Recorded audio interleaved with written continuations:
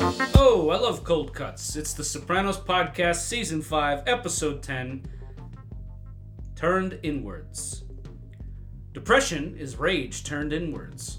That's a quote from Dr. Melfi in this season 5, episode 10 of The Sopranos, entitled Cold Cuts. This episode is written by Robin Green and Mitchell Burgess, directed by Mike Figgis. I hope I'm saying that right, because he did a nice, interesting job here. Some interesting choices we're going to talk about. Cold Cuts. Coming off the heels of some solid mid-season episodes, things feel like they're gaining momentum toward a certain amount of chaos, particularly in the realm of the New York crime family.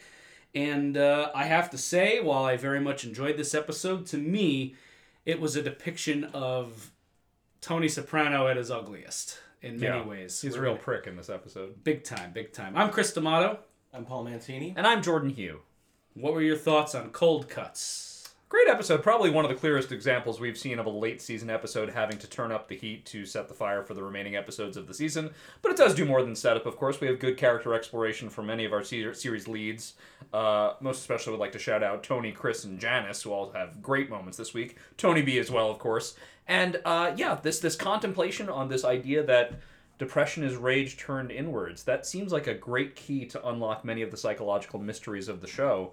And we get so many direct, really direct examples of that in this episode. So I think it's really nice as a treatise episode on this idea in particular, the relationship between rage and depression, and how these people that come from this same family all experience this, perhaps at a genetic level. Yes, I also think it's a really fun, interesting episode. Maybe just the mood that I was in when I watched it, it really felt like a comedy, though, of course, a dark and bleak one in many respects. And it's, as Jordan said, it's pulling the thread toward the end of the season, and we're moving through a lot of stories that we've been with for a while. But this is also a self-contained episode with respect to the theme, because we're talking about anger and its pitfalls and the difficulties that come out of it, being burying anger or lashing out, that sort of thing, what the problems are that come of it. I love the whole dynamic of being in what Chris calls the inner city. Or let's put it more broadly, the crunch of North Jersey, the most densely populated part of the United States, driving less than 100 miles away and being in the, what I think of as the checkoff space, where you should be moving away from your troubles. They all follow you there. And the difficulties that come from that. Also, just a fun little shout out, a bit meta. David Chase, the creator of The Sopranos, has referred to Scorsese's movie Goodfellas as his Koran. And sure enough, the storyline about the bulldozers are coming is obviously a pull from the famous Billy Bats murder, Frank Vincent's character in Goodfellas. After they kill him months later, they're like, we gotta go get this body and get rid of it. Very similar complication that brings them up to Uncle Pat's farm in this episode. Right, and if you remember, it was actually Chris's movie brain citing Goodfellas as the reason he moved the body in the first place, because his first kill, he dumped him under a bridge, and someone will build a fucking condo here. You know, that idea that developers are going to unearth the body goes back to Goodfellas. So, very good. Yeah, the Chris, Tony B, Tony S stuff is the meat of the episode. I really latched onto the Janice thread this episode as well. Great Janice episode. Great Janice episode. Great Bobby episode. Great Bobby episode. Yeah, just a great feature on that whole corner of Soprano land. And yeah, I really felt for Janice here, which is something I don't say on this podcast all that often. But this felt like one of the more genuine attempts on Janice's part to correct some of her toxic traits, and Tony just harpoons it right in the side at the end. It's really gross. But fun journey along the way. Cold cuts. We start out Port Newark. Carlo's guys waiting out for some Vespa scooters that haven't shown up. Hackensack River. Immediately following up with Tony and Johnny Sack. Things seem to be getting more tense here with the little comments, as Tony remarks later on, that there's this unspoken thing happening where Tony B killed Joey Peeps. John kind of knows, but Tony is on full-blown denial. It means all-out war if Johnny decides not to believe Tony's denial, even though I think he doesn't believe it. And he's making it very obvious he doesn't believe that. Yeah. I mean, the quote... So Tony ends up not being able to get these Vespas. We find out later they did go to Johnny Sack. Tony says, Carlo was told it was a go. If it didn't happen, how come nobody called? Johnny Sack, right to his face. A lot of things didn't happen that seemed that they happened. Your cousin didn't whack Joey. The Vespas never got into my hands, right? So he is making it very obvious that he doesn't believe Tony's story, and he's kind of waiting for Tony's next move. Yeah. Because the threat that was made last time that this came up was, if I find out that you're lying, that's it. There's going to be consequences. Yep. He kind of already knows he lied, so he's kind of, I don't know, it feels like Johnny's almost giving him like a little rope to fix this by tightening a noose. Yeah. You enjoy this relationship we have. What if I start to not keep up my end of these bargains? What if I start not to allow you to enjoy the benefits of our relationship? Oh, now you feel it. Now do you want to tell me the fucking truth, you prick? Which sucks because I think as viewers we like Tony and Johnny's relationship. We do, and we're certainly on the Soprano family, Johnny Sack side of New York. We don't want an alliance between Tony and Little Carmine. We don't even like any of those characters. Right. Prince Hal's council is what I call Little Carmine and his buddies. Yes, I agree. And I think also as Jordan just laid out, underneath what Johnny is saying is more aggression. So even these guys who have much more leeway than everyday people to express anger still feel a need to play a game. Still feel a need to moderate it because of the business that they're in, because of the dynamic of these relationships. So Tony is left hanging. Mike Figgis does this nice push-in on him, clearly pissed. But is he going to show it? No, he's going to at least try to tamp it down. So immediately we're in this tension between anger, pushing it down, the rage turning inward, and these mechanics right away. The tension is rising. Yeah. And Tony's in such a dangerous position because that war that's going on in New York is so aggressive, and he's just too close to it. Just too close. And Tony B's put him in a terrible position. As a boss, though, purely objectively, it's a pretty badass move Johnny Sack is doing, where he is allowing Tony to realize that he knows the story's full of shit, but letting him make the next move. It's like, how are you going to make this right? Sure. Well, Johnny's, surely a much better boss than Carmine. Johnny, I think we're supposed to believe, is on a level with Tony. Maybe even more competent than Tony in some ways. Johnny also has the Leotardo brothers, right? Who are just harder hitting than anyone Carmine seems to have at this moment. Cut to our next scene where this,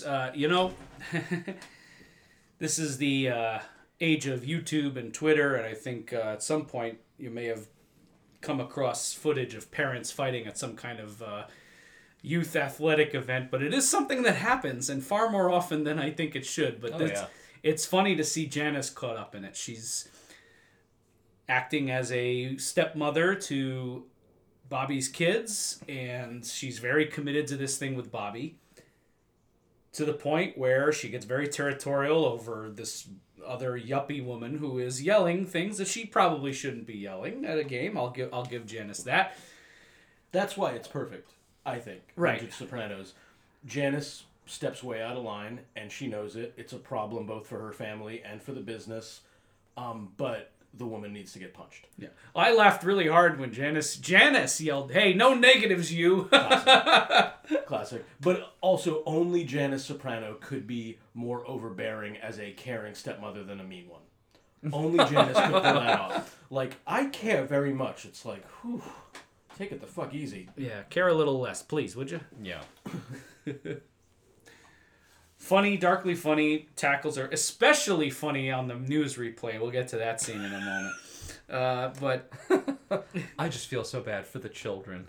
Psychiatrist Bella Kaku. We're in the back of the Bing. They're going over this scooter thing. Paulie thinks Johnny's behavior at that kid's funeral was a disgrace. No Vespas. And Tony sends Detective Benny Fazio to Port Newark to find out what the fuck's going on down there. So Tony's investigating. He knows Johnny's fucking with him and sending in the troops. But then he gets the call. Janice has been arrested. And this fucking news, they had so much fun putting this together. the comments from the anchors, just the little mob in units. You can call this a mafia related hit. Think that other mother better go into the soccer mom protection program? Maybe she should, Carl. And just that shot of Tony's eyes over the TV, and then you just see it get narrower and narrower, and then when his name comes up, he's just ready to fucking explode. And then they get this Dr. Yeah, Paul just said it. Bella Kaku. Yeah, Dr. Bella Kaku, talking about how people in society, certain kinds of people are prone to rage. Motherfucker! And he's... Only The Sopranos could really do a joke that's like on the nose like that. I was really gonna funny. say, Paul, I had that same exact note. That's like in anyone else's hands, that would have been a womp womp eye roll thing. But they fucking this show is able to pull off things like that, like little like another one that comes to mind of something that would flop in most people's hands. A little physical gag when Tony is going to talk to Meadow in season 4, episode 2, No Show, and he goes to sit down and he sits on a bowl of ice cream. It's like, that shouldn't have worked. That's stupid, yeah. but it isn't stupid. It's great. And Tony gets up and barrels over to the Bacalieri's because of course he does, and he blasts in there, barrels in. She was picking on Sophia. I'm suing the township. No, you're not. Wrongful arrest, great stuff. You're going to call Neil, you're going to plea it down, you're going to pay the fine and not turn this into one of your cause celebres. Fantastic. Precisely why you need Neil Mink. Yep. Right? And then this interesting exchange. I loved Bobby's reaction, the way all 3 of these actors played this, when she says, that bitch is lucky I didn't kill her. Which Tony could have just written off, and Tony, well, we know that. And I love Bobby's like, what? Oh, this takes me back to the roadies. Oh, yeah. Like, dropping acid, blowing roadies. The things that Bobby doesn't know. Oh, yeah. Anger again, you and your fucking temper, Janice. And Richie April is the first dead body to get dug up in this episode. Tony goes outside. Bobby follows him. This is the end of it. He calls Sophia her daughter. I don't give a fuck. And then Bobby's hurt face even moves even the heartless Tony Soprano. All right, I do give a fuck. But how many times do I have to tell you, get control of your wife? This is from a guy who's living in his dead mother's rotting house because his wife doesn't want him there. So, at first I thought when Tony said that to him, get control of your wife, I was like, how is he supposed to do that? But actually, I think Bobby does a great job in this episode. He knows just how to talk to her. He hits it so well, and I think says the right thing. He does it exactly the way Tony would in his situation. Bobby handles this perfectly. Yes. For a minute, this almost doesn't feel like a mob show. This is a husband who is relatively maybe a little more docile on the home front than Janice, but has decided, no, you know what? I've had enough of this. This is such a healthy expression of Bobby's point of view. Yeah. Like, get yourself to, this is completely reasonable. I think you need professional help, which said to Janice is hilarious, by the way. I love that he shits on her therapist. That he, I'm going to have an extra session. And he doesn't rise to the bait because she initially hits him with, well, I think you should go see a weight loss specialist, right? Yep. And he actually doesn't even take that. He goes right past it. And I was like, good for you, because Tony would have sat on that. And it wouldn't have been productive. You're right. Yeah. Yep. Good point. The fucking whatever happened at that corner store, they won't even let you shop at the corner anymore. But like those coffee beans were burnt, Bobby. And she like blew a gasket at somebody. Oh my god! That scene is also. I agree with you guys. Of course, I think Bobby handles it very well, and it's perfectly blocked. Janice, like, I guess end of the day, she's like taking off earrings and stuff, and so she's in that mirror. And Bobby's mostly in the mirror, right? Yeah. Yeah, and he's trying to get her to engage, and that fragmented reflection of her, it's very well done. The two Janices. Mm-hmm. Very good, yeah, and I love the way Bobby just lays it out at the end. Well, be that as it may, the past and all. If you don't go to these meetings, this with us ain't gonna work out. It seems as though he spied at least part of that scene with Sophia. Yes. Which is a devastating scene for a couple of reasons. One, I think, as you said, Chris, I think Janice is trying in her way, but this is not a good scene. Sophia's a kid. She's a kid who lost her mother. Mm-hmm. And it's not nice to say to a step-parent, you're not my parent, but again, she's speaking from deep frustration and humiliation as a little kid. And Janice's response is stunning to me. She says two things. She says, I'm here, and I try to care very much. So, A, your mother's fucking dead, and I'm here. Good luck, kid. B, I try to care very much, i.e., you are kind of a chore to love. Which really, of course, what that belies is that it's a chore for me to really love anything. I wish that there was a hell for people like this to go to. So, very little quarter from me for Janice. Even, I know she's given it her best whirl. But that scene is really rough. And I really do feel for Sophia in that moment. And then, so I'm glad that Bobby lays it down. If you don't make these changes, this with us ain't gonna work out. Mm-hmm. Yeah, that's a great scene.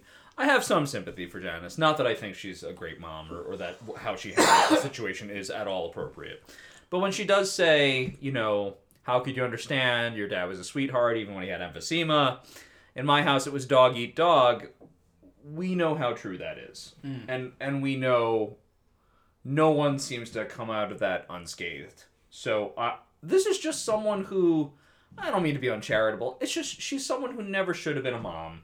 Yeah. She could have just found happiness another way. She should not be in a family situation.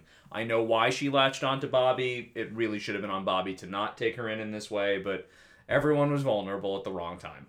And sadly, I don't want to get ahead of our skis here, but what Jordan was just mentioning about the family that this comes from, we'll get into that in the therapy scene we have later, and in the last dinner scene when Tony embodies one of his two parents. I guess which one? Yeah. We're at the casino next. Chris. What a place. I want to be there. You know what? I would play blackjack in this. Fuck yeah. So fun. I got to find it. Bloomfield Ave is not far from here. Maybe I'll just knock on doors. It's actually find an walking distance from here. This is a fun little scene. I like the way Paulie deals with Chris. Used to be you, didn't it? Teacher's pet. Now you know what I went through. Kind of a fun moment of quote-unquote bonding here. Clearly not satiating Chris's resentment toward Tony B, but how much you think he clears here? They're talking money. That's going to come back in another scene or two. Huge money. Yep. And then Chris and Adriana are picking out wedding cakes. By the way, Tony never answers the question, how did you find me? But it was very funny that him and Tony B just pull up outside, beep the horn. He comes out. Careful what you say. I just had the car service. Tony's generally pretty good about this kind of stuff. I think an industrious and intelligent FBI agent might be able to figure it out based on this, but A, it's not explicit enough for court, and B, we don't have industrious and intelligent FBI agents on this show, so right. That's fine. Our friend with the orchard, you got your canned peaches up there. Great euphemism for Chris's first kill. You got your canned peaches. Made me think of Al Swearingen. Yeah. Hell yeah. Very good. And there's some other peaches up there. Could cause problems for my uncle. Got to be out of there in 2 weeks. Uncle Pat's farm. We're gonna meet Uncle Pat very soon. The blocking in this scene is also great. Chris, when he's alone with one of these guys, might feel all right. When it's the two of them, they talk down to him, infantilize him. They're mean to him. They treat him like he's a little kid. Sure enough, they're in the front. He's in the back. Mm-hmm. Right. And he, again, maybe anger and Chris, the complication of anger and showing it.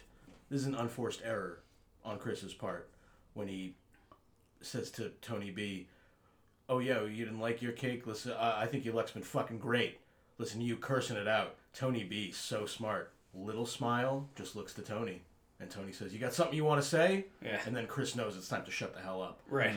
Great scene. Followed up by another great scene. I always love Chris and Aid alone together. They have such a great chemistry, these two actors. And when Chris is not violently beating her, they usually have fun scenes.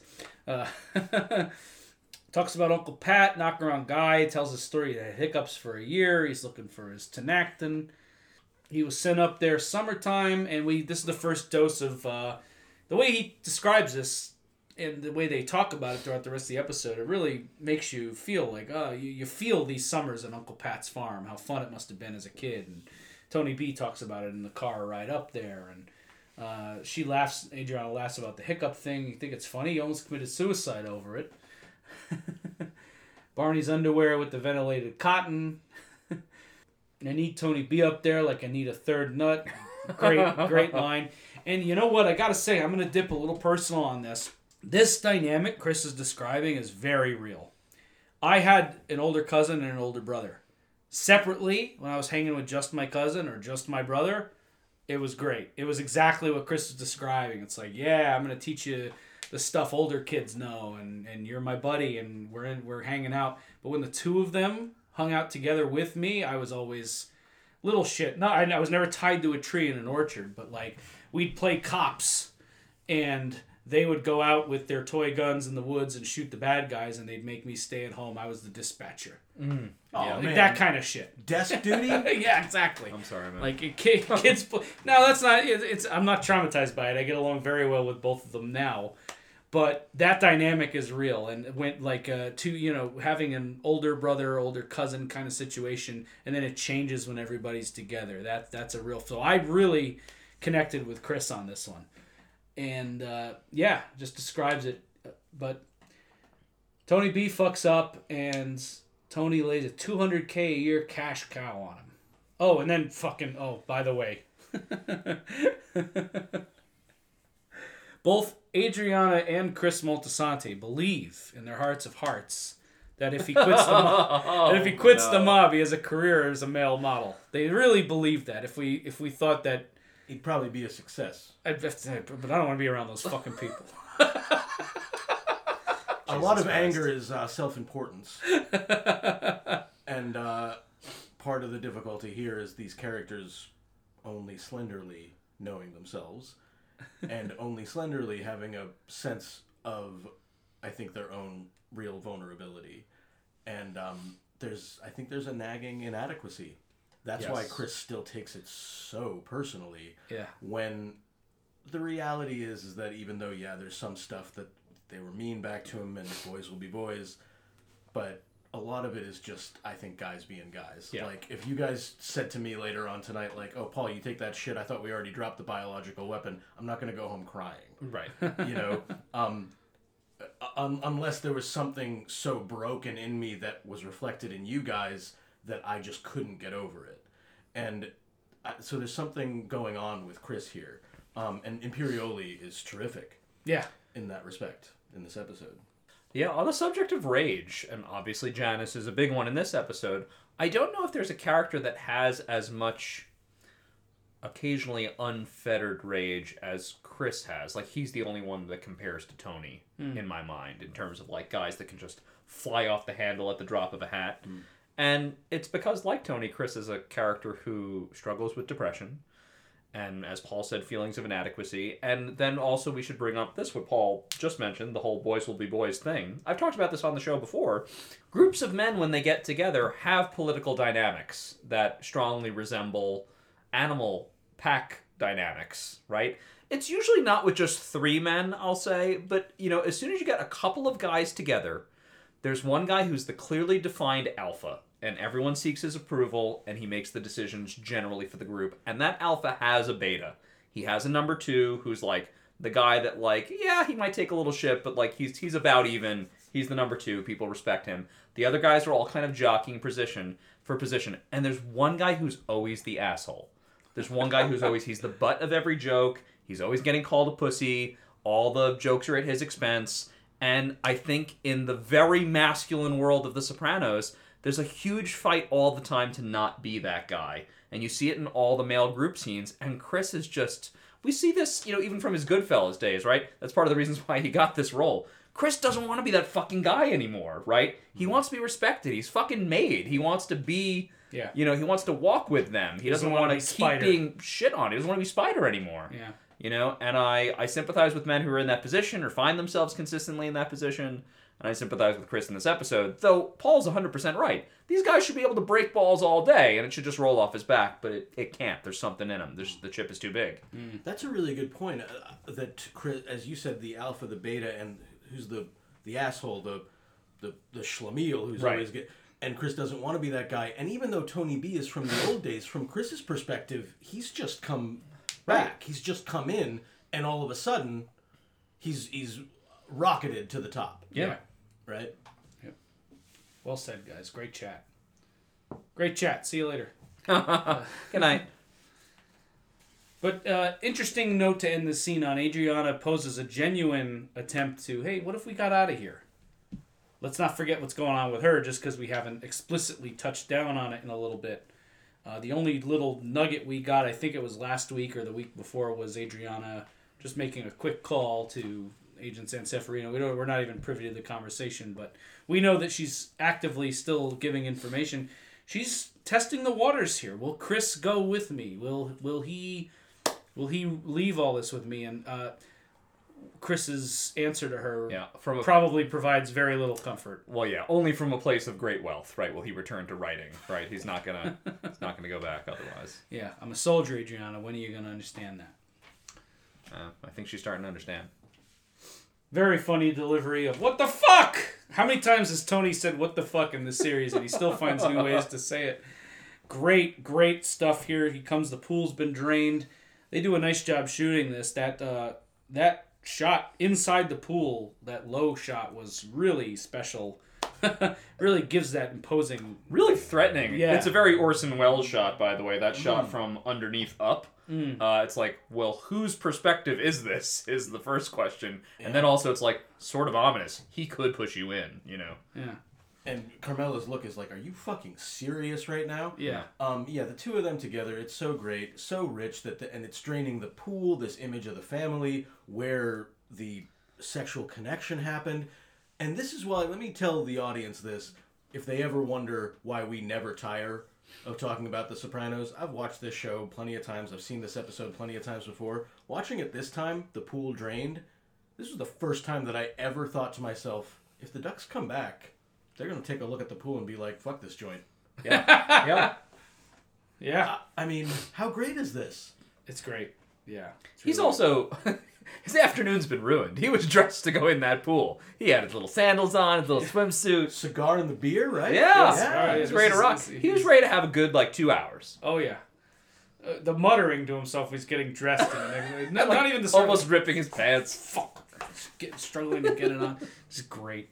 Great muttering. And then a moment, I think, where, again, we're dealing with anger and its possible pitfalls, where he maybe leans on the back of the couch for a second and takes a breath, and he's like, okay, I'm going to even out here, and we'll talk about something more pleasant. The kid Finn, he's all right, you know? Yeah. Yep. Carmela calls Tony out for not playing fair. I'm not the one that wanted it. All right, well, let's pretend you weren't asking for it a million different ways because I'm worn out here. She's just had it. She doesn't see what the next path is. And Tony does soften it a little bit. We're going to throw them an engagement party if we can be civil. They're just so young. Same age we were. Tony stops her. It wasn't all bad. And she moves off. I wonder if she laments Meadows' age because that's just what all moms think when their young daughter gets engaged. Is she having regrets that she and Tony got together so early? Because we now have found out Tony was her first anything, first and only, up until Wegler. I don't know. That could be a complicated moment, too. That was interesting. I like it. We get our anger management scene. This is a fucking great scene. This is a comedy episode in a lot of ways. This scene is fantastic. She cuts off this poor gay man talking about the fight he had with his partner, and the guy screaming the Bufferin commercial fucking kid gets me every time. And everybody in the room is like, It was a famous commercial from the 60s. Did you keep Billy's bike out of the driveway?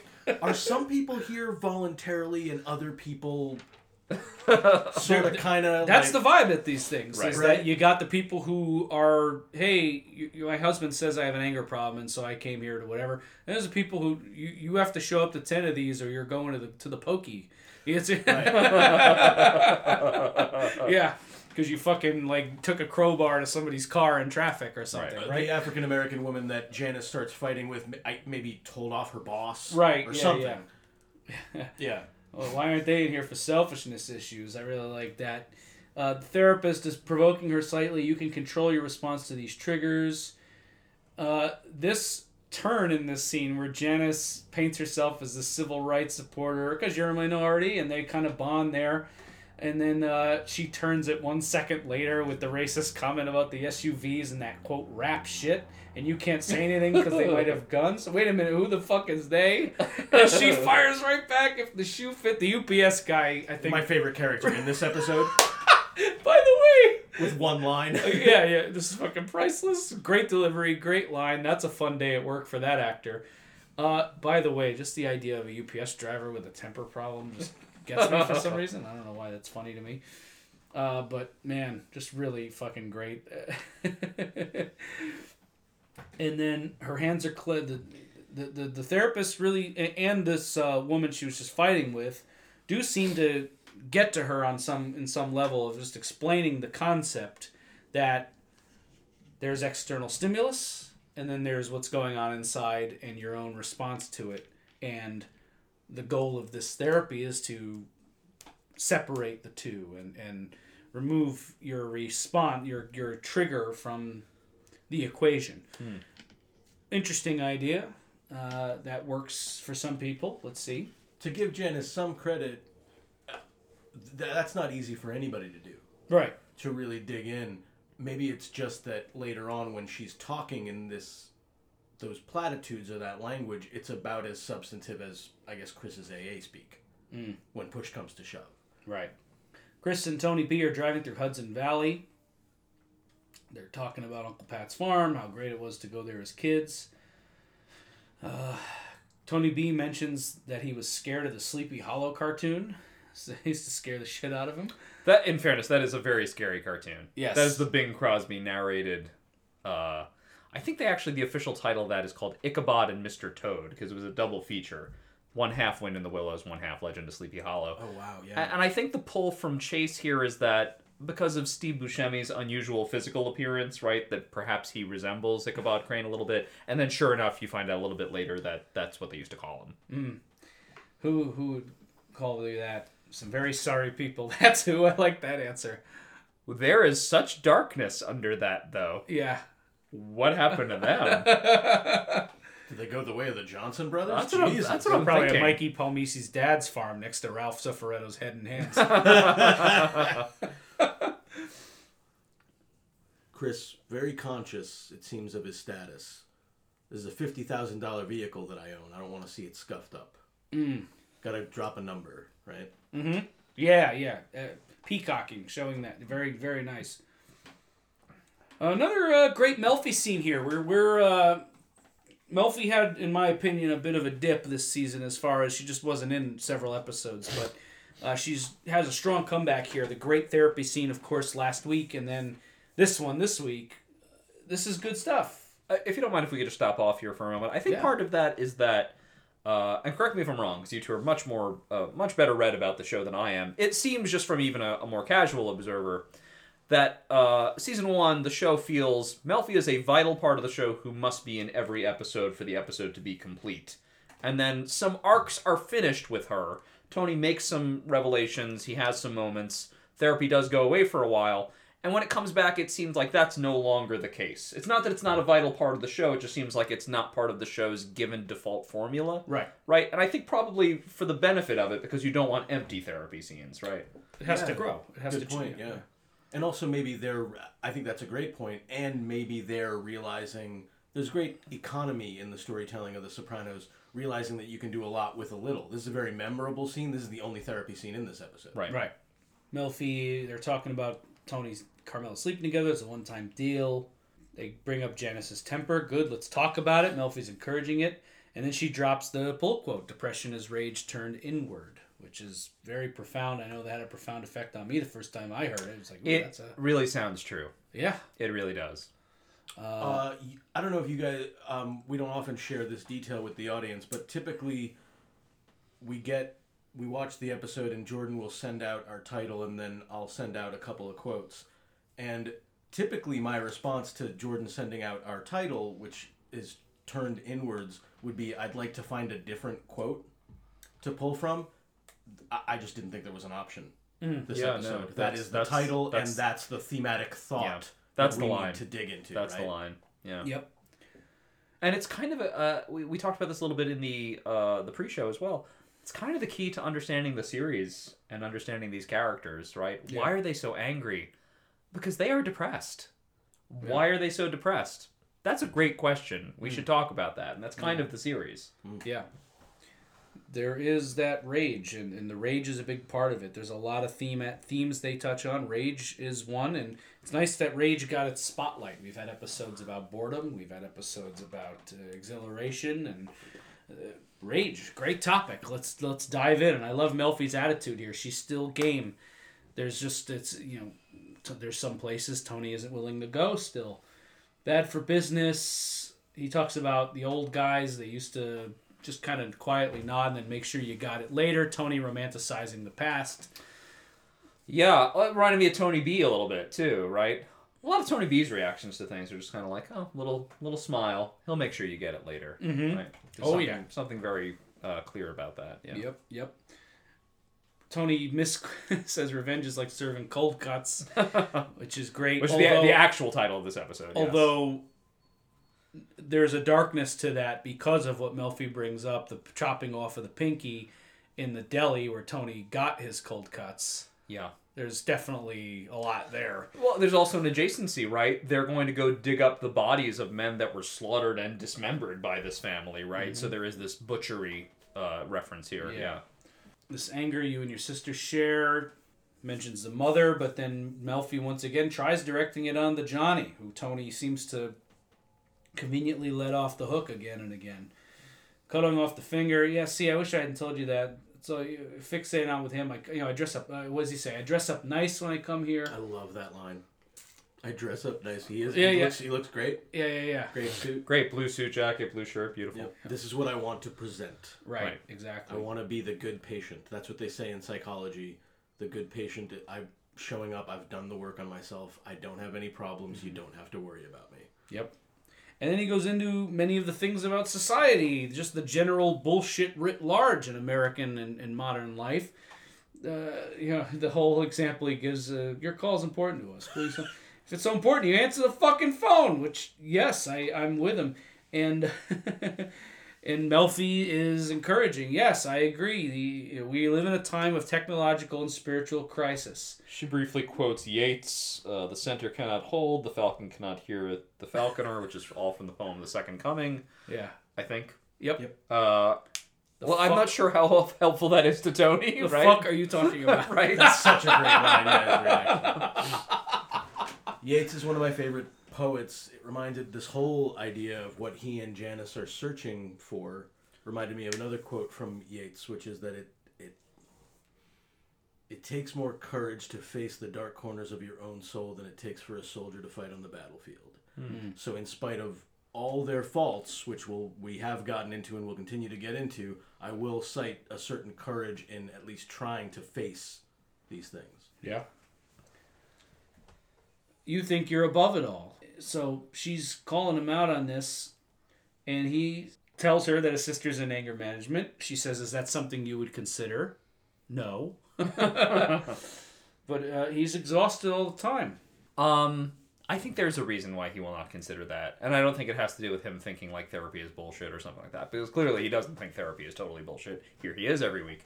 I think for a person who is depressed, like Tony, but it could be just like anyone we know in our lives, anger, even though it isn't, anger feels more productive than depression. So I think Tony needs that. That's why we saw him in, was it season 3? Sort of unable to retire, right? Right. When he briefly left the running of the family for exactly one episode to Silvio and Chris, right? He was constantly micromanaging because he needs to be in it. It's not just the thrill and the excitement. He needs things to be frustrated by because being frustrated gives him feelings of power. Being able to blow his stack makes him feel powerful. Having to be depressed and to confront himself and to, as Paul said, confront those dark corners, that frightens him and it makes him sad. And we can't have that. Or he can't have that. I know how he feels. Wow. That's rough. Yeah. Good point. Season 2, he rips a phone out of the wall, throws it in the dishwasher. In another episode where they're dealing with anger and temper and violence, and Melfi asks Tony, what is it you want to achieve here? And he says, I want to direct my power and my anger against the people in my life that deserve it. And that's why he doesn't want to go to anger management. That's a part, at least in part. Right. There's a lot of reasons. It's a weapon. He doesn't want to stop getting angry. He wants to control it and wield it as power. Good point. He wants to manage the anger as a tool. Right. Yes, right. Exactly. Which is unfortunately something he very often does with Melfi's therapy, which is he takes the insight he gains and rather than using it to improve his life, he uses it to inflict misery on others. Right. So, well, but look who he admires, right? Right. I mean, Tony ultimately admires, maybe not gangsters directly, but men of power who can be strong and silent and can have grudges, but do not show them at the surface. Rather, they will deal with them in time and have their justice in time as such, right? He admires men like JFK. He admires men like Gary Cooper in, High Noon or whatever it's going to be, right? Or whoever. Those are the kinds of guy. He wants to be Vito Corleone. Yeah. Right? Vito Corleone, who just little smile, little nod, in a month your whole family's dead, right? Mm-hmm. That's what he wants. He can't get there yet. Instead, he's more like, in the one scene at the end, he's like Howard Hughes. They're like taking him back, like nobody sees the boss like this. Yeah. Right? Mm-hmm. Yeah. Cut to the country. They're having a lovely dinner out here. This does look like a place I'd love to hang out. Maybe spend a long weekend up there, have dinner. I like Uncle Pat. I do too. Uncle Pat's, yeah, he is. Who is this actor? He's perfect. So he's really wonderful. Yeah, they got him. I mean, it's almost like they took the guy who owned the farm and put him in the show. It's great. Louise is selling the place and putting him in a home. In Florida, yeah. Parallels to the story that started the show. Yeah. Yeah. Right? Yeah. Gentler, kinder, more playful, but still. We're digging up the past here. Mm-hmm. So he sends her in. Do me a favor, be as polite as you are when there's no one else around. Another example of people coming into the dynamic and changing it. They try to think back, where were the Johnson brothers buried? We'll see. Well, we're going to do Chris's tonight. So they start digging up Chris's body.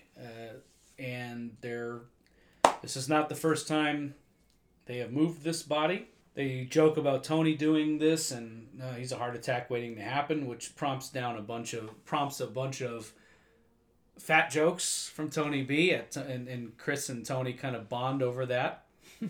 His last blood test came back. His blood content was 65% Zapola. When he heard the term pie in the sky, he joined the 82nd Airborne. Chris comes back with the stuff he's learning from AA, which is that he's stamping down his feelings by eating. Gives this line when he's at the top. He's isolated himself. He used to be the funnest guy around, Tony B says. Emil Kolar. Second time. This guy was in another callback to the start of the show. There he is. Emil Kolar with bullet hole and all. But not before we get the scene with port security. These guys breaking bones while there's still a person wearing them. This poor fella chasing him down. Benny and this fucking ripped guy we haven't seen before. Just beating his ass with a pipe. And they get the name out of him. It was Phil Leotard. The long story short of the scene, it's rough to watch, but they get the name out of him. It's Phil Leotardo. They took the scooters. And then we're back to breaking bones in the country. Thanks for doing this. You're my little fuck that. You're my cousin. The New York thing, he dispels the rumors, the New York rumors. And then he also tries to dispel Chris's resentment that he's very astutely detected. I went away for a long time. I stood up for this family. I wrote down frank talk as frank as it can get anyway. Yeah, I love his delivery here. He's like, listen, I did my time. I think I have a little something coming to me. And just dropping it on him. Hey, absolutely. I told Benny the other day. He was complaining. Yeah, Benny was complaining. Maybe that was a cut scene. But no, even when I think these characters do have a connection and they do find a bond here. Mm-hmm. There's just always layers and BS. It's The Sopranos, you know? And then he makes sure to clarify all that stuff we were saying about Tony. I love him like a brother. Of course. Right? Yeah. Back of the Bing. It's been brought to Tony's attention that Johnny did in fact take the Vespas, and it's because of Joey Peeps. Syl says Johnny should be out looking for the real killers. I gotta think he's helping Tony posture here. He's smart enough to know. Yeah, come on. Syl is smart enough. Sure. But he's also smart enough to know that Tony needs to maintain that posturing. Well, it's like, this is another one of those, just like, the lie agreed upon. Yeah, exactly. You know, we all know what happened. But I guess he can maintain that better than Tony can maintain composure. Right. He tries. It looks like he tries for a second. Well, he realizes it's cool because then it's not just the Vespas. This is going to be an ongoing thing, and the imported provolone, and he marinates. I'm a cheesemonger, folks. I took that very personal. Yeah, come on. Come on, we got Breaking Paul's heart. We got to move product over here. Reports Al Qaeda. Al Qaeda stealing the provolone. Yeah. There's fucking Bin Laden and his dialysis riding a Vespa.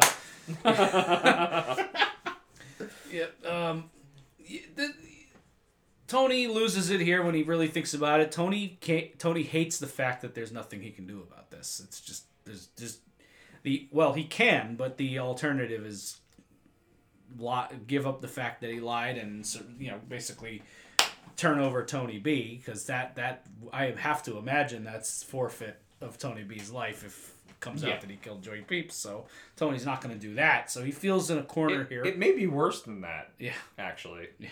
Well, I mean, I don't know where this goes, but yeah. Yeah. I also find it interesting. Tony did point out in the scene with Melfi the anger, the famous Soprano temper. It's bad for business, which it can be, it threatens to be, but in a couple of instances, Tony's anger takes place not in interactions with New York or other people, but with other North Jersey gangsters, i.e. underlings, who have to either set his anger aside, like later with Georgie, or, in this scene, just wait for it to pass. Which means that Tony's whole process with the anger is an interior thing, fundamentally. It's him thinking about it, dealing with it, trying to control it in some way, and it's just his unhappiness. It's him, though he has the world by the balls, feeling like everything's an imposition. And again, so then of course it turns inward. Of course it becomes a struggle of pretty severe anxiety, it seems like. It's fascinating to behold. Speaking of fascinating to behold, this next scene is interesting for two reasons. One, Melfi's response to Wegler, and two... Carmela's, yeah. Yeah, Carmela's response to Wegler. And two, the strangest transition out of the scene in the history of the show, it might be. Not your favorite either? No. Yeah, the freeze into the wipe. This is not something... This feels fuck very happened? out of place. We can speculate. So. Well, let's start with what we see, which is Wegler and Carmela bumping into each other. Carmela was at AJ's school, and Wegler is saying hi to be polite, and then expresses perhaps some legitimate regret over the way things ended with them. He says the word "rue." Rue, yes. Which I had to look up, which makes me pissed. Carmela shuts it right down with a very good go-to. Look, there's a fun parallel here with Carmela in a way using the power of her relationship with Tony to repel Wegler in an episode where the powerful people are waxing nostalgic about the innocent days on the farm. It's a fun, interesting little dynamic there, but at the same time, she kind of catches herself as she walks away. Like, did I just say that? And it's an interesting look. And then the freeze and the wipe, which that would be the idea or the rationalization for the freeze frame. I can't believe I even just said that. Yeah. But yeah, so many other ways to do that. Agreed. Mike Figgis is for The Sopranos, I'd say he's a pretty stylistic choice for a director. I don't think he did a bad job. Big time. With the episode at all, but I do... He made some bold choices. Yeah. Well, let's say that. Some of that shot in the pool we were talking about. Yep. That one works better. That I liked. Yeah. In a couple minutes, there's going to be a scene with Tony and Janice where, again, not super characteristic for The Sopranos. They do a little push-in on Tony as he recognizes something. I think that's a Figgis thing. Again, I think that works terrific. I think also we get him walking away into the distance of the neighborhood as the credits roll. We usually just go to black. Yep. Is it possible? I feel stupid even suggesting this because you think of the show, especially in season 5, as such a heightened example of filmmaking professionalism, but as a filmmaker, is it possible that maybe they were in a time crunch and they didn't get enough good coverage of that scene at the end, that they just had a shot that would have felt weird to just cut out of it? I don't Like they didn't have a close-up on Carmela's face, so they felt like they had to make a statement by... I don't think so. I think it's intentional, and I think it's just a decision we have to either live with and appreciate for what it is, or don't. It was just a miss. Look, season 2, Tony has a panic attack that puts him on the floor in his kitchen, and then they actually rewind to show you what happened before all that happened. You know, that's an even more stylistic choice in my mind, right? I tend to not like these choices. Yeah, I remember you were not fond of the rewind. But that's me. Right, yeah. You know, I think there are some folks out there who are like, oh, I love when they break the mold of how this thing is shot. So maybe some people really like this. I didn't care for it because for me there wasn't a lot that matched it in this episode, and I didn't think the moment justified that.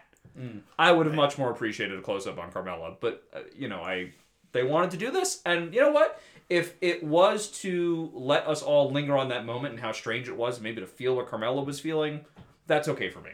Not just a freeze frame, but a freeze frame followed by a wipe. Yeah. I was like, what is this, a New Hope? What are we doing here?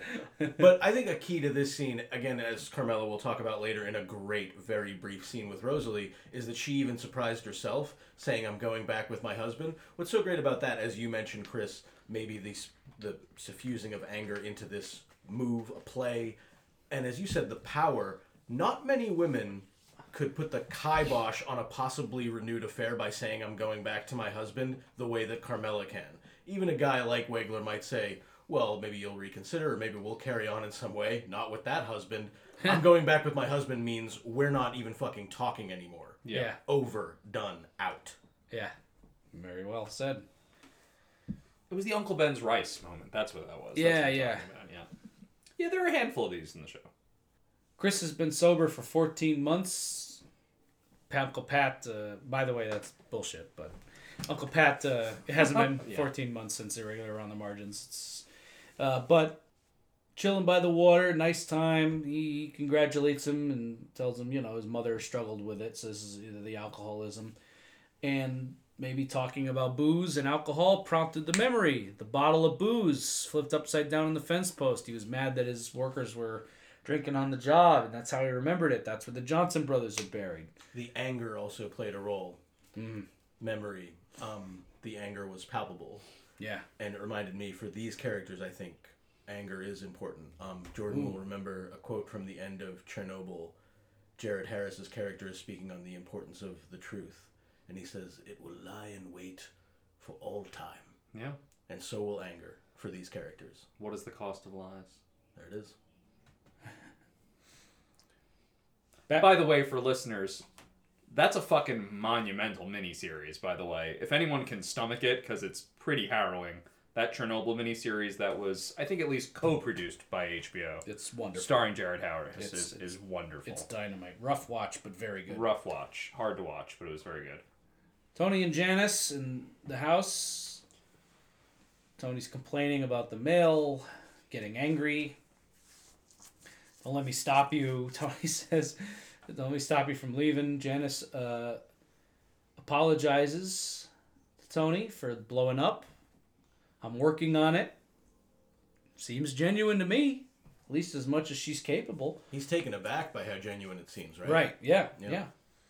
Best to just let it go. These feelings, they're just feelings. And Tony gives her the old line, it's just people say so they can walk all over you. She says a lot of anger is self-importance, a line that is, in my opinion, true and also clearly strikes a nerve within Tony. Yeah. Problems with authority, which Tony definitely has. That's not even a question. And she not only expresses that she's feeling better, but that it's gone deeper than just, I don't have these explosive outbursts that make my life difficult and make it so I have to drive an extra couple blocks to go to the corner store. It's that a great sadness is lifting. Yeah. Now, why this feels different, we've seen Janice very quickly adopt new identities very quickly. Oh, she's a Buddhist. Now she's a born-again Christian. Now she's a Jersey yuppie housewife. But this one, you can tell, feels more real to Tony, because Tony knows her, and he's like, this is freaking me out. What the hell's this about? And he's also... Something about this pisses him off. Seeing her in this state, you can see it on him. This and everything with Johnny seems to inform the decision when he get away from it all. Yep. Yeah. And they do a nice job here with getting that across, by the way, when Janice steps out, as they slowly push in on Tony's face, another push-in. Those push-in shots are great for expressing anger. You got the dog barking in the background. There's a siren, and the siren was so deliberate and loud. I actually thought for half a second that it was in my neighborhood, but it was in the mix. It's right there. So it's not only the kind of noise that would prompt one to go for a visit to the country, but it's also a great way to suggest inner turmoil building. Tony shows up. Uncle Pat, just go get him a plate. That's Italian service for you. Fuck, you hungry? Get him a plate. What are you talking about? Who cares if he's hungry? They're playing Pat pinochle. was like Johnny Mnemonic, right, Uncle Pat? Huh? We're playing Pinochle. Doesn't know what Johnny Mnemonic is? Johnson Brothers tonight. They're playing Pinochle. They're enjoying the country air, dinner, middle of the day, and then they dispose of this is the second shot we get of them pulling up and dumping the busted up bones in a lake, which, still not great if they turn up, but at least it's not on family property, right? Then they go for a dinner at a nice looking restaurant there, talking about there's a camaraderie here. They're talking about one of the college girls liking Chris, and Louise seems fat, Tony says, which gets a little look between Chris and Tony B, and and he starts reciting the jokes that he was giving about Tony, referencing to Louise and including Tony in on them. They're in on a joke together, and it's actually in a weird way, especially because of what Chris said earlier. It's a sweet moment between Chris and Tony B for a moment, because they're in on something Tony's not in on, and I think Chris really appreciates that. And then eventually that turns. It turns actually very quickly. They're getting on the recovery talk, and when you recover your fucking balls, give me a call, would you? Ball breaking, ball busting. This begins like a vaudeville routine. Right, the two Tonys. Like, let's do every variation on this one thing we can do. Yep. Oh, we ran out, move on to something else. Yep, exactly. Pigs could kill. Yeah, right. They're doing, this is like a Laurel and Hardy act. And you mind taking another few steps out the fucking door so we can have fun? It's just a joke. And then where... I agree, Paul. Like, a bunch of us could sit around and bust balls and all that, but where this steps into gross territory for me is when Tony says to him, "Why don't you have a drink? You're basically annoying everybody with all this shit and the sweets and the higher power yammering." That's bad. Also, the blowjob joke is bad. Yeah. Because of what we have from a regular around the margins is not good. So the Humvee, maybe he'd like to hum me. And I was like, we don't want to make too many blowjob jokes around Chris. Right. Yeah. Not this season. Yeah. Come on. Like, Tony writes it off. He realizes he maybe shouldn't have said that, but at the same time, he's just like, can we just... That idea, like... someone of Tony's mindset has no accommodation for anything outside of his comfort zone, his norm. Especially in a social situation with underlings like this, who are also family. Then they get into the sobriety's hard enough work without having to get mocked for it. Then they do the Beaks kill bit, which is hilarious. Again, more of that witty back and forth, the vaudeville shit. Chris pulls out, "I could have called you Ichabod Crane, but I didn't." Doesn't affect him at all. Great, yeah. Tony B shrugs it off. He's a ball buster. And then they raise a toast to the Johnson brothers. More infantilizing imagery. Again, they're telling him, as you said, Chris, to like get a drink, get a fucking bullshot. Not only is he drinking soda, but he's sipping it through a straw. Right, yeah, the little like a little sippers, douchey kid, and the adults are crapping on him. When Chris brings up the Ichabod Crane thing, which is totally lame and would not be effective at ball breaking at all. Yeah, it does roll off Tony B, but there is a little glimmer of something in Tony B's eye. Not that he's hurt by it, but there is something kind of nasty in there for a second. It's a very brief look. Yeah. I kind of read it as, "You want to try me, you little prick?" Right. Like, I don't know if he... There's something there. There's something... I love Tony B, by the way. I think he's a great character. Steve Buscemi does a bang-up job. I agree. One of the most interesting characters to ever be introduced into The Sopranos that wasn't in the initial pack. He's amazing. But also, there's something that deeply unnerves me about Tony B pretty much all the time. Yeah. I don't know if it's that, well, hey, underneath he's a cold killer, but so are all these guys. But it's sort of something else. I feel like because I really can't get to know him and who he is, and maybe that's the idea, is that I can't quite put my finger on the guy. Something that bothers me in this scene, even I'll stand by what I said earlier about Chris's sense of inadequacy. But have you ever been with somebody and maybe you have a jokey kind of vibe, but it's clear that they're not there or they don't want to do that? Chris's body language and the look on his face is pretty clear. He doesn't want to do this. Both of the Tonys either don't give a shit or don't notice because they're both functional sociopaths, and they just keep going. Yeah. And I was like Jordan, I was like, this is a little icky. Right. I get that's maybe a weird word to use, but No, that's how but I it's felt. true. Yeah, it's not what you say; it's the context and who's receiving it. Yeah. Like you said, the three of us can bust balls like anybody. But if you're really getting a sense that someone's just really not up for it, it's like, all right, maybe find something else to talk about. Next scene: channel surfing. Who remembers channel surfing? Is that a thing that happens anymore? No. You can No, pull it is up not. You can pull up now. You just pull up anything that was ever made at any time, any place you want to watch it. Back when The Sopranos was on, I actually had to be at the television at 9:00 on a Sunday to see it. Now, fucking, just watch anything, anytime. Yeah, there's no Anything sense ever. of event anymore. It's very sad. It is sad. Tony's kind of chuckling at first at this port story he's found. I'm getting one over on these guys. Only 2% of the cans get checked. He's just kind of chuckling, and then all of a sudden, when it turns to terrorism, it's like, wait a minute. What the fuck?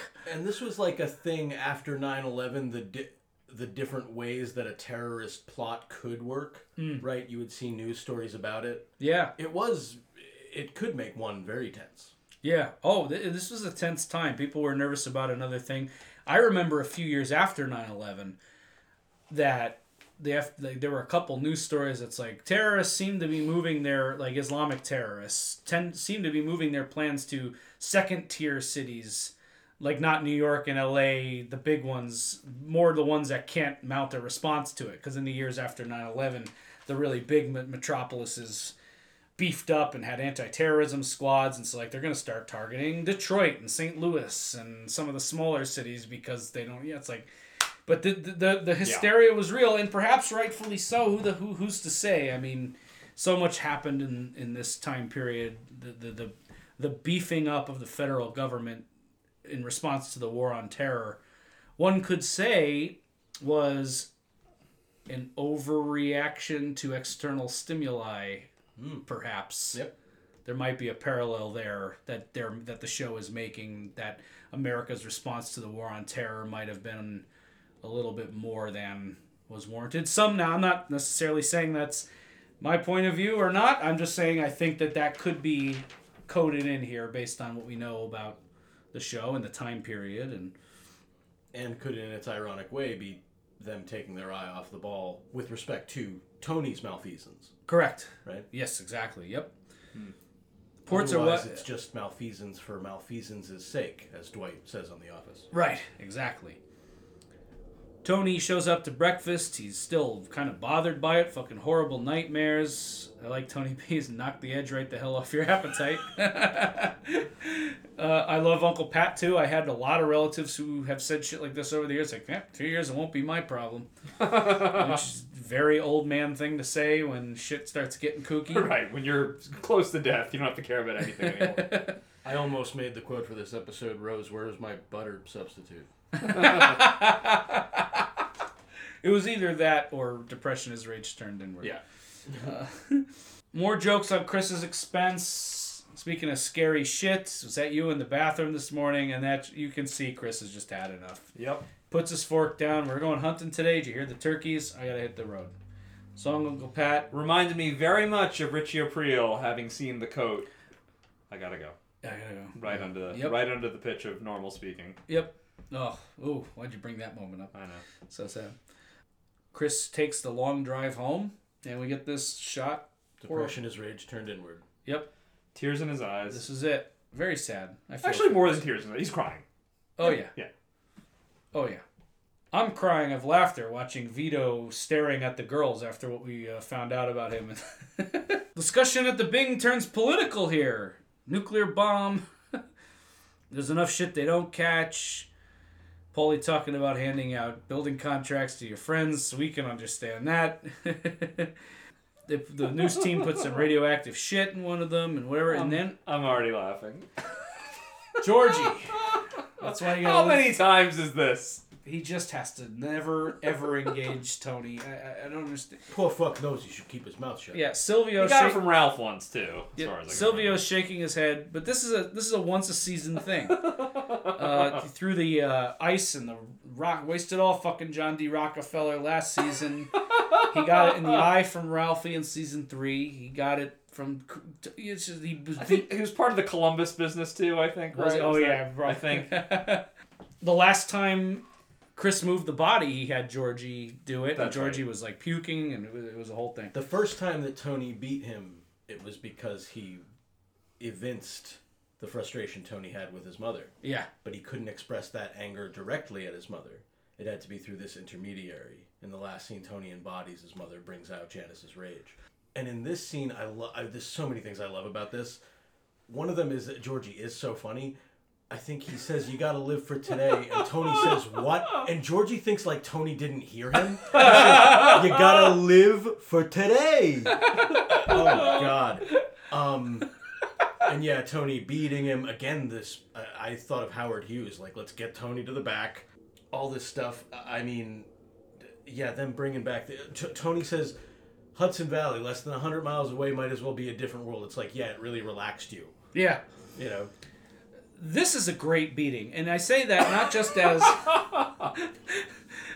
as, but like, it's great because it's fucking brutal. Like, this is definitely the worst one he got easily. I don't think he's gotten a worse beating than this. Almost losing the eye to Ralphie's thing is bad. This was worse to me. Just the savagery of it, and the fact that of all the provocations, this one felt the most like, oh, that's that.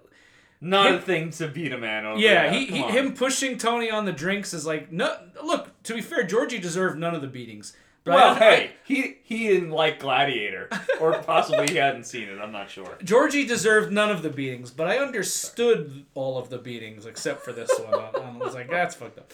But it's also great in the way they staged it. The fucking money flying everywhere Yep. as Tony's slamming him with the cash drawer. Just, it looked great, even though it was hard to watch at the same time, if that makes sense. Georgie's face is all bloody. They pull him out. Tony's sleeping with the dermatology nurse. Get all those... Oh yeah, that was random. It was random and it isn't. One, remember he was recovering from that skin cancer, so he would have been visiting a dermatologist regularly. Also, I don't know, maybe something to the idea that Tony's, he talks about getting the free skin cream. He doesn't want to look inwards. He's only focused on out. that kind of idea. Who knows? Maybe that's reading into it too much. It's just part of him. What can I say? It's part of his Woman's charm. also way too attractive for him and way younger, and none of this makes him happy. Right. I got the world by the balls and everything's an imposition. I'm banging the dermatology nurse. I'm getting shit through the port. I can beat up whoever the fuck I want. I still want them to like me? Yeah. Yeah. Paulie shows up, says there's some hearing loss. Tony does what he does when he can't face the consequences of things he's done and he emotionally shuts down. He hands somebody a lot of money. And Paulie takes it and then turns back for a second. Actually, Georgie's quitting the Bing. And he said he'd appreciate it if you didn't come see him. I told him, watch his fucking mouth, you know. But this is it for Georgie. I feel like he's had one beating too many, right? He's got some partial hearing loss here. And Jesus. In The Godfather, oranges portend death. Oranges portend the beating for Georgie, and now he's done. Leaves. This is why I don't like to talk politics, see. These things happen. Yeah. For most friends, it's like, let's not talk politics because we might get aggressive when it's not important to. For Right. Tony, let's not talk politics because you might beat the fuck out of me for no discernible reason. Carmelo talking with Ro. Are you going back with Tony? No, of course not. Denial here, but she mentions she cared enough about this moment to bring it up. And then they shit on Wegler a little bit. Another quick touchdown. I think Carmella's Not in a ton of this episode, but they touch down a few times. We can't just leave her hanging. And then we get our last scene. Yep. The fifth Sunday dinner at the Bacliaries. Janice is putting it together. Some kind of probably very average eggplant there. And they've set this up Making so the well. best. Yeah, they've set this up so well with the way she's treated the kids, particularly with the way they consume food. Sophia goes for the Hawaiian punch, and Janice, if there's a right way to guide a kid away from making a food choice, this was it. Before dinner, not in a threatening way, not like, are you sure you want to drink that? Not you're gonna wet the bed. Not you're too, not just taking it out of her hand and dumping it, like the fucking chocolate milk, but just putting it back. Kind of, all right, I'll put it away, maybe later. That was better. And then Tony really was stunned by her being nice to the telemarketers. Please don't call again. Take us off our list. Okay, now we're about to sit down to dinner. That telemarketers just hang up. That was actually my dad's tactic. He likes to waste salesmen's time. Door-to-door salesman or telemarketer, he'll talk to them for 45 minutes about the product, about life, whatever, and then they'll never buy it. Tony hates it. She brings the food in. He's staring at her like, what the fuck? Really? No, this can't be the reality I live in, where she's getting over this and She's like, making like yum yum sounds at the food. It's like, no. Nay. This is not real. Nope. And so he wants to pop the bubble. He wants to burst the balloon. I wonder where Harpo's eating his Sunday dinner. Oh, boy. What a miserable prick he is. Oop. He really is. Hal, they have to explain to the kids that Janice had a son named after a Phoebe Snow song, Harpo's song. He's French-Canadian and making fun of a boy for his name. Janice is swallowing it, but you can see it's fucking clawing at her insides. She is thinking about all her anger management classes and going through every exercise, and it's not going to help. Bobby knows what this is. He's already got a hand on her arm, Yep. trying to keep her cool. Yep, and of course he may be able to quote unquote control his wife, but Bobby's in no position to control Tony. Mm-hmm. Gets into the French Canadian bit, making fun, more ball busting where it's not being asked for. I wonder what's French Canadian for I grew up without a mother. Sacre bleu, where's me mama? And Still laugh every time. and that's it. You motherfucker picks up the fork, the kids scream in horror. We're back to Tony just completely derailed her. Well, I can't ask, I'm the kid's and the boy's uncle. Smile. What an interesting moment. He's horrible, by the way. Oh, yeah. Horrible behavior from him. Is that Livia I see inside of him? Is that Livia I see in her? She picks up a fork to attack him. I was like, do they both default to her? Yeah. They are so damaged. Yeah. Good point. It's a broken situation. And that fucking smile he gives, and the boy's uncle, smile, walks out.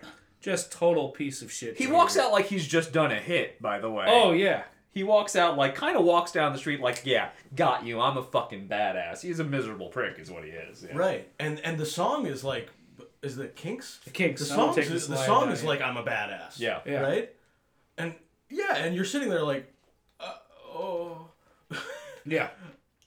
What was the victory here for you, Tony? Yeah, it's like, dude, you what didn't. fuck? Yeah, you didn't just kill Sammy the Bull. You just humiliated your sister at dinner. It's like, what the fuck? But I guess from his it's own... petty. It's It's petty from his own twisted perspective. He weaponized his anger. And anger is seductive, I think, in this way. And you can make yourself believe, probably for a very short window, that it will make you all right and it will make you whole. Maybe that's where Tony is in this moment. It's brutal. It is. It's funny and it's fun, but it's brutal. Yeah. Great description for this episode and this entire show. Funny and brutal. Final thoughts on Cold Cuts. I think there's a strong metaphor to be found in this bit at Uncle Pat's farm. You dig up these skeletons, you can crush them, you can move them, you can bury them somewhere else, but you can't heal that way. That's just not how you do it. You're gonna take up these issues from the past, literally these skeletons from the ground, these skeletons from the closet. You're gonna move them around inside yourself. You can crush them up into little bits, but they don't go away. The evidence of your crime doesn't nullify the crime itself. There's damage that just is done. I think if Tony or Janice or Chris or whoever could authentically try to enter a process in which they heal, maybe there could be some hope for them. But particularly Tony, all he really does is pick up one thing and move it somewhere else. I think we see Janice trying to go through a process where she acknowledges things in her past, but there's just things these characters can't move past, and largely their affiliation to Tony prevents them from moving beyond. I just really enjoy that metaphor, and I know that this episode took a little flack for being a little bit direct in its metaphors and in how it addresses issues, but I actually liked it. I didn't think it had to go another way. I agree. I enjoy this episode and dig it. I would say the two episodes that sandwich it on either end are bigger and broader and more epic. But this episode, contained as it is, engaging the themes that we've talked about, works. It's fun. It's worth having work. And I enjoy it. It doesn't have to be a top 5 episode of The Sopranos to be rich, powerful, fun, surprising television and to have a great discussion about. Amen. Well said. I really like it. I like the title. I think it's a clever wordplay, clever writing. As always, I enjoyed the personal stories. I think given where it feels like the season is going, something is going to give between Christopher, Tony, and Tony B. And this is a great way to ratchet up that personal tension before the external shit really goes nuts in the final 3. So I really like this episode. I agree that sandwiched between Unidentified Black Males and the Test Stream, which we're going to cover next, it's a tough spot for any episode to be in, and Cold Cuts holds its own. I look at it fondly as in not total score, but comparison to the rest of the season. Cold Cuts 7.5 out of 10. Well done, Sopranos. And with that, we got Test Stream coming up next. This is one of those episodes where I'll frame it this way. When the show creators for Game of Thrones started the show, they were always looking forward to covering the Red Wedding and filming that. When I started this podcast, says, boy, someday I hope we get to the Test Stream. And here we are. I can't wait to cover it. I can't wait to talk about the impact it had on the fan base and what is going on there. It's a hell of an episode of the show, hell of an episode for us, and I can't wait to dig in. I'm Chris D'Amato. I'm Paul Mancini. And I'm Jordan Hugh. And we will see you next for the Test Stream. Sacre bleu, where is me mama?